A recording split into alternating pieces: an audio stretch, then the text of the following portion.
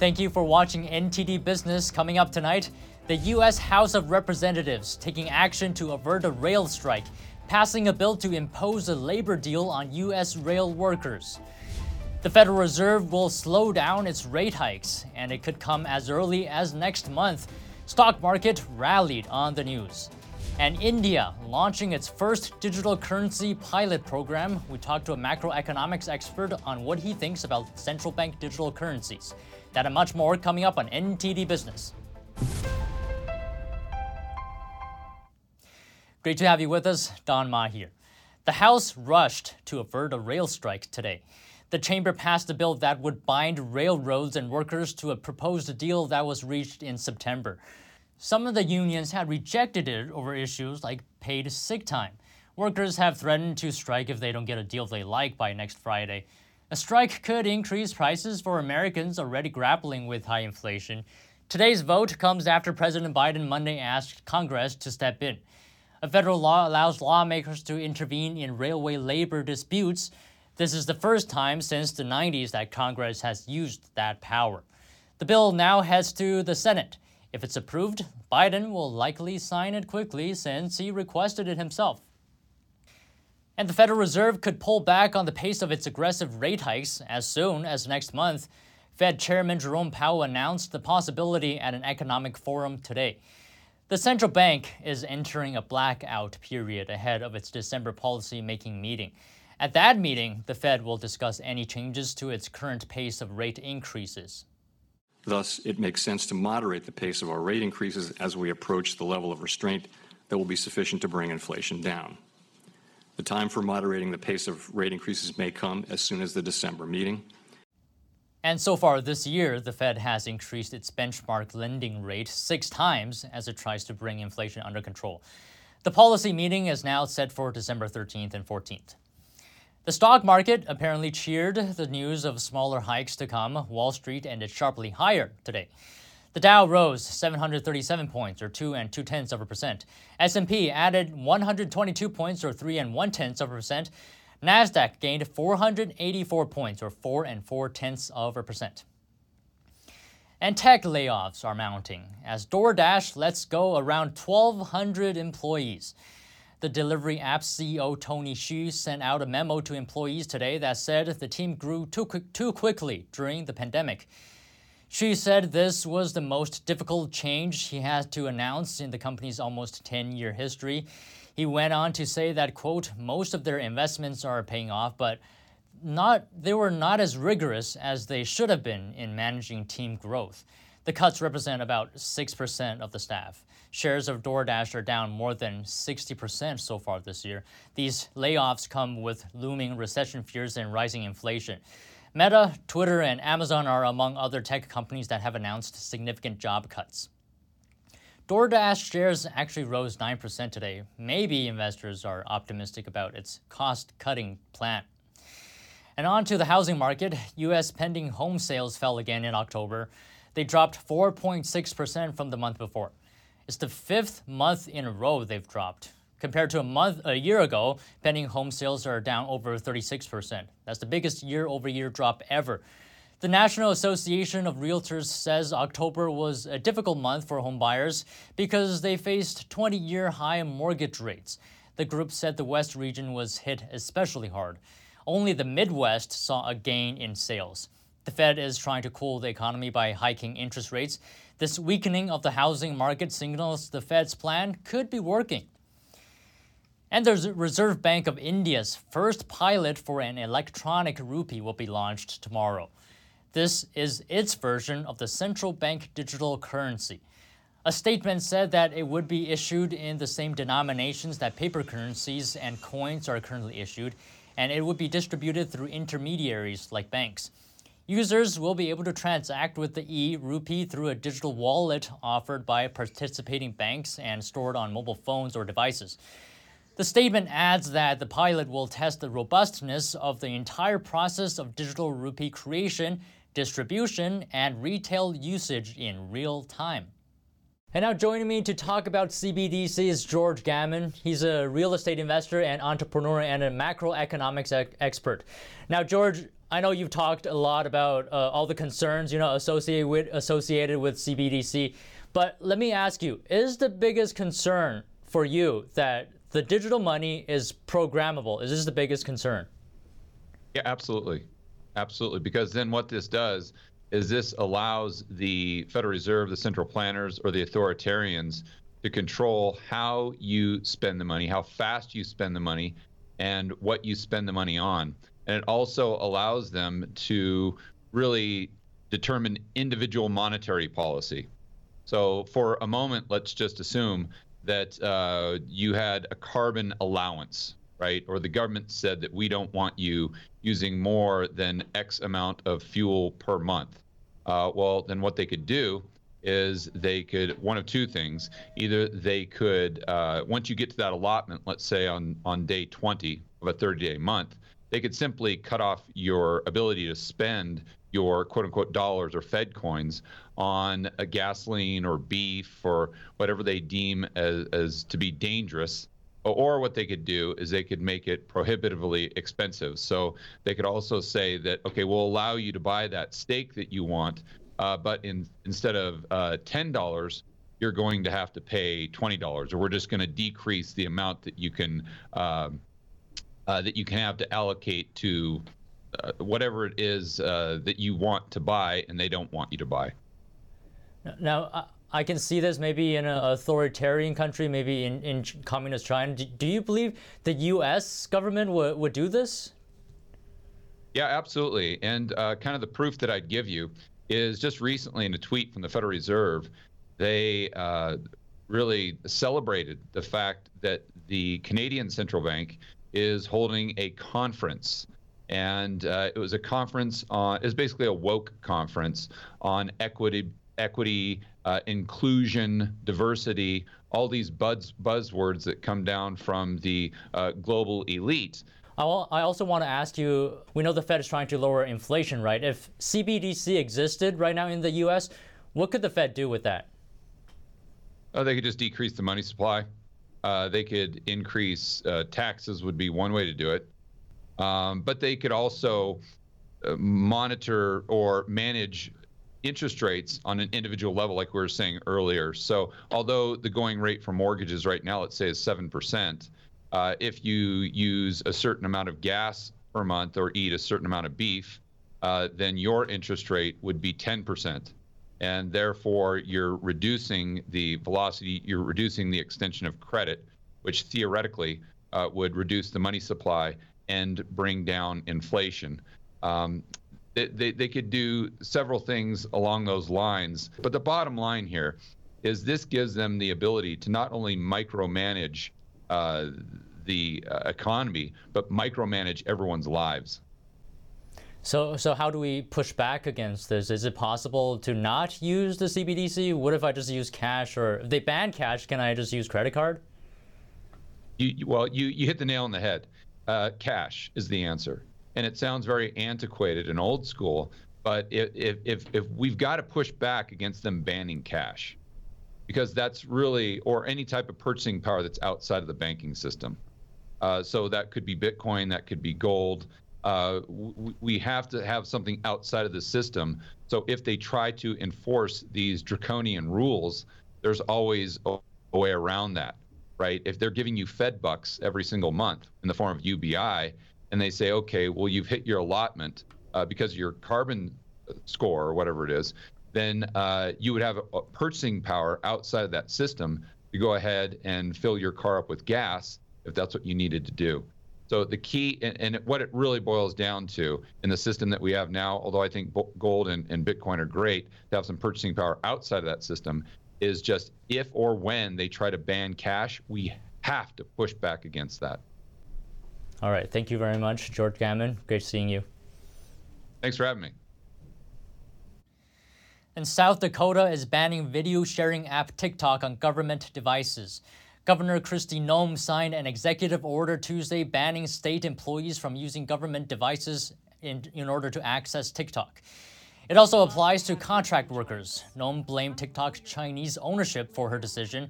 She said her state will, quote, have no part in the intelligence gathering operations of nations who hate us. Back in September, TikTok refused to promise senators the company would not send U.S. user data to China. Although TikTok does not operate in China, it is owned by a Chinese company, ByteDance. And the debate over police robots being able to use deadly force in San Francisco has been decided. It was no easy choice, though, in a city that's generally believed to lean left on political issues. NTD's Sean Marshall has details. Supervisors in San Francisco voted Tuesday to give city police the ability to use potentially lethal remote-controlled robots in emergency situations, following an emotionally charged debate. Fears about a dystopian, robotic, remote-killing future. I understand the concern and fear that can evoke in our society as all things technological and robotic seep into various aspects of our society and culture. The vote was 8-3, with the majority agreeing to grant police the option despite strong objections from civil liberty and other police oversight groups. I understand that the police have had this technology for 11 years and haven't used this, but we have now unearthed this as a subject in a way that I think has actually been counterproductive in reality. Supervisors amended the proposal Tuesday to specify that officers could use robots only after using alternative force or de-escalation tactics, or concluding they would not be able to subdue the subject through those alternative means. If a decision like this spreads to other areas, it could be a financial help to the tech industry, which has been plagued by inflation and mass layoffs. Research firm Strategy R forecast the global security and law enforcement robots market to reach $3.7 billion by 2026. 37% of the market's growth will originate from North America during the forecast period, according to Technavio. Robots and the robotics industry is here, but at what cost? Should people be more concerned about the distribution of power to robots? A number of robotic engineers have signed pledges not to make robots that use deadly force on humans, something brought up at the meeting before the vote. Sean Marshall, NTD News. The Biden administration has announced it's going to do more to help Native American communities. This was during his administration's second Tribal Nations Summit, where tribe leaders can meet with senior government officials. Together, my entire administration is advancing the economic agenda and making historic investments in Indian country, and I might add that are long overdue. Facing a pandemic and economic crisis that disproportionately impacted tribal nations, I invested more than $32 billion in the American Rescue Plan, the largest one-time ever direct investment in Indian country in American history. And a key item in Biden's plan is giving over $100 million to 11 tribes. This is to help them relocate.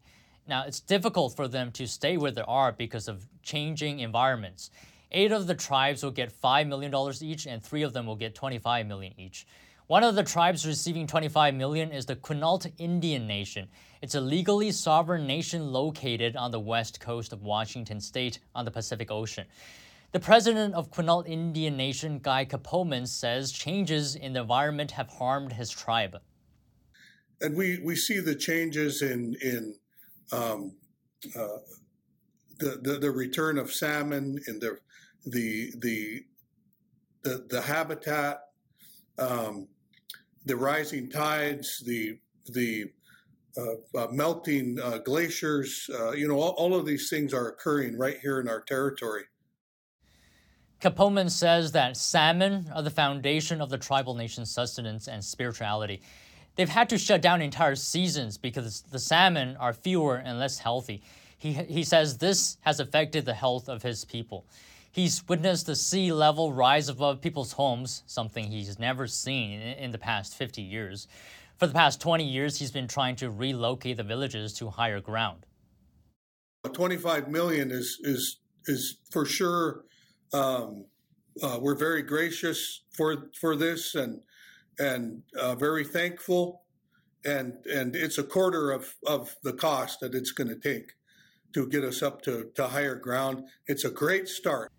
H. Sterling Burnett, a senior fellow on environmental policy at the Heartland Institute, says he believes there's little evidence that greenhouse gases are causing the oceans to rise, but he says that human actions have made some coastal regions more vulnerable to rising seas. This is actions like construction of barriers, channeling of rivers, and converting coastal wetlands into big metropolitan areas. Larry Behrens is with the energy education nonprofit Power the Future. He says the Biden administration's green agenda is destroying livelihoods in traditional energy. Behrens believes giving out taxpayer dollars is a way to make themselves look better and feel better. My experience is through members of the Navajo Nation in northwest New Mexico. As coal plants and coal mines are getting shut down, you see that leftist politicians and those supporting the climate change agenda are happy to just say, well, look, we gave them some millions in taxpayer dollar money, and then it's okay. If you talk with members of the Navajo Nation, they are often resentful about what happens when their livelihood is destroyed because these coal plants, these coal mines were built to them as a way to support their families and stay where they want to live. And multiple federal agencies will coordinate with the tribes to help them move. And we're going to take a short break now, but if you have any news, tips, or feedback, please email us at business@ntd.com. Still to come, Chick-fil-A selling merchandise for the first time ever. What kind of quirky items can you buy? And a pop-up bar in Los Angeles allows visitors to go back in time to the era of Blockbuster. But instead of videos, the VHS are drinks. That and more coming up on NTD Business.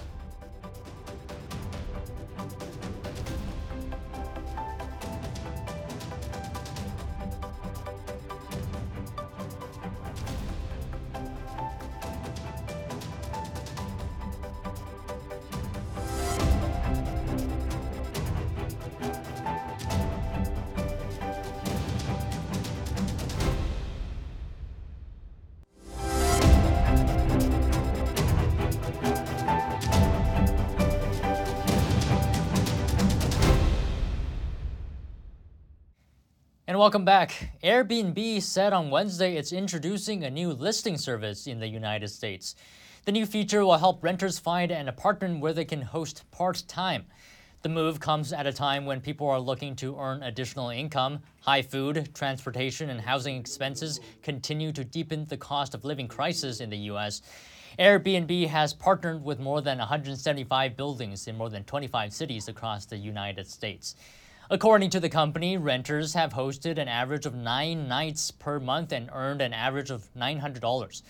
Earlier this month, Airbnb said it had recorded a disproportionate 31% rise in single-room listings in the third quarter.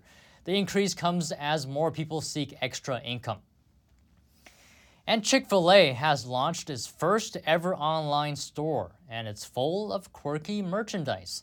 Some highlights include an I Heart Waffle Fries hoodie, a chicken for breakfast hat, and a clutch in the shape of a Chick-fil-A sandwich packaging.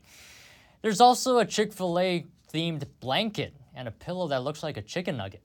Prices range from $15 to $75. The chicken chain said it expects the products to sell out quickly, and it's already planning more merch for next year. And The Rock rights a wrong, and it involves Snickers. Here's the story about redemption. Today we have Dwayne "The Rock" Johnson and Snickers bars in a redemption story that really satisfies. Johnson recently posted a video of himself returning to a Hawaii 7-Eleven store where, as a teenager, Johnson says he used to steal a king-sized Snickers bar every day. Because I couldn't afford to buy one, that was my pre-workout food. So that's his secret. Anywho, The Rock decided to right his decades-old wrong by buying every last king-size Snickers in the store, and even treated the other customers to their own snacks. The inspirational transaction left the shelves bare, but Johnson's heart was full. He said he finally got to exercise his chocolate demons. And as well, a nostalgic Blockbuster-themed bar has opened in Los Angeles. The temporary pop-up allows visitors to go back in time to the era of VHS. NTD's Andrew Thomas has this story. In Los Angeles, you can go back in time to the 80s and 90s with the new Blockbuster pop-up experience. Derek Barry is the head of experiences for bucket listers. He says the bar brings feelings of nostalgia.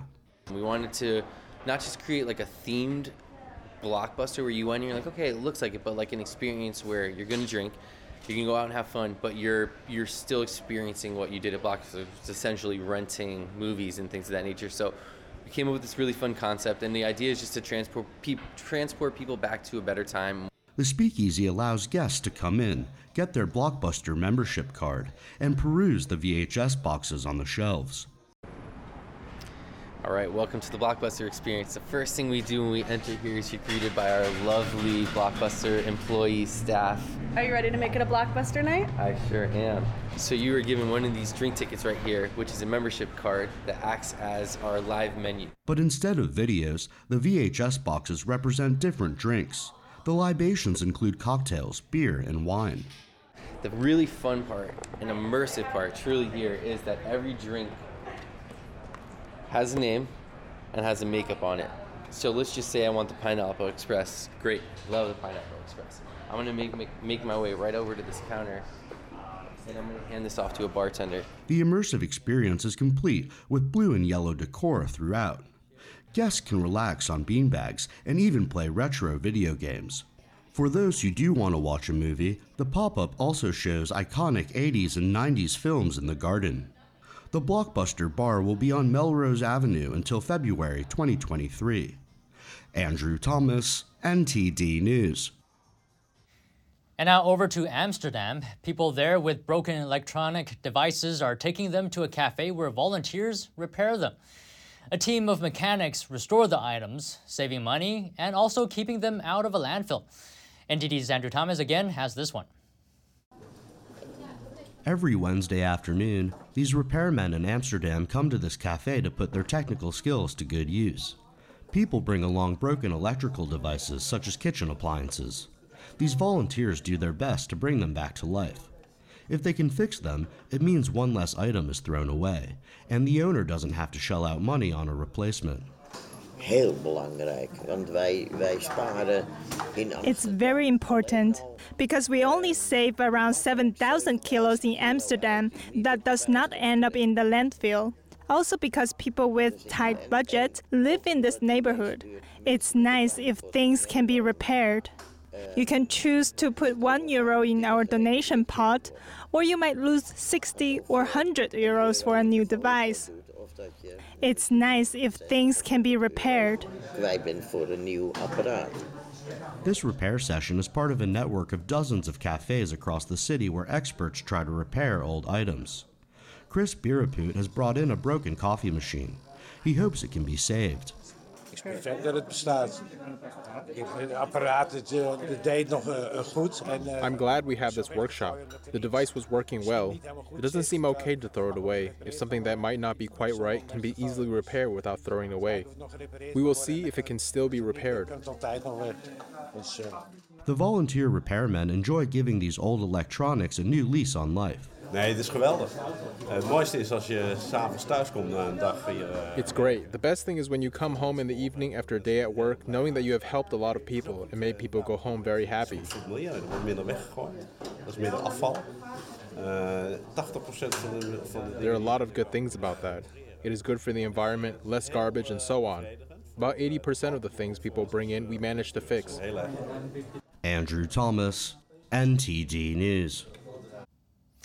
And that's all the stories from the NTD business team and myself, Don Ma. You can follow me on Twitter too if you're there. And if you have any news tips or feedback for the show, please email us at business@ntd.com. That's all for today. Thank you for watching. We'll see you tomorrow.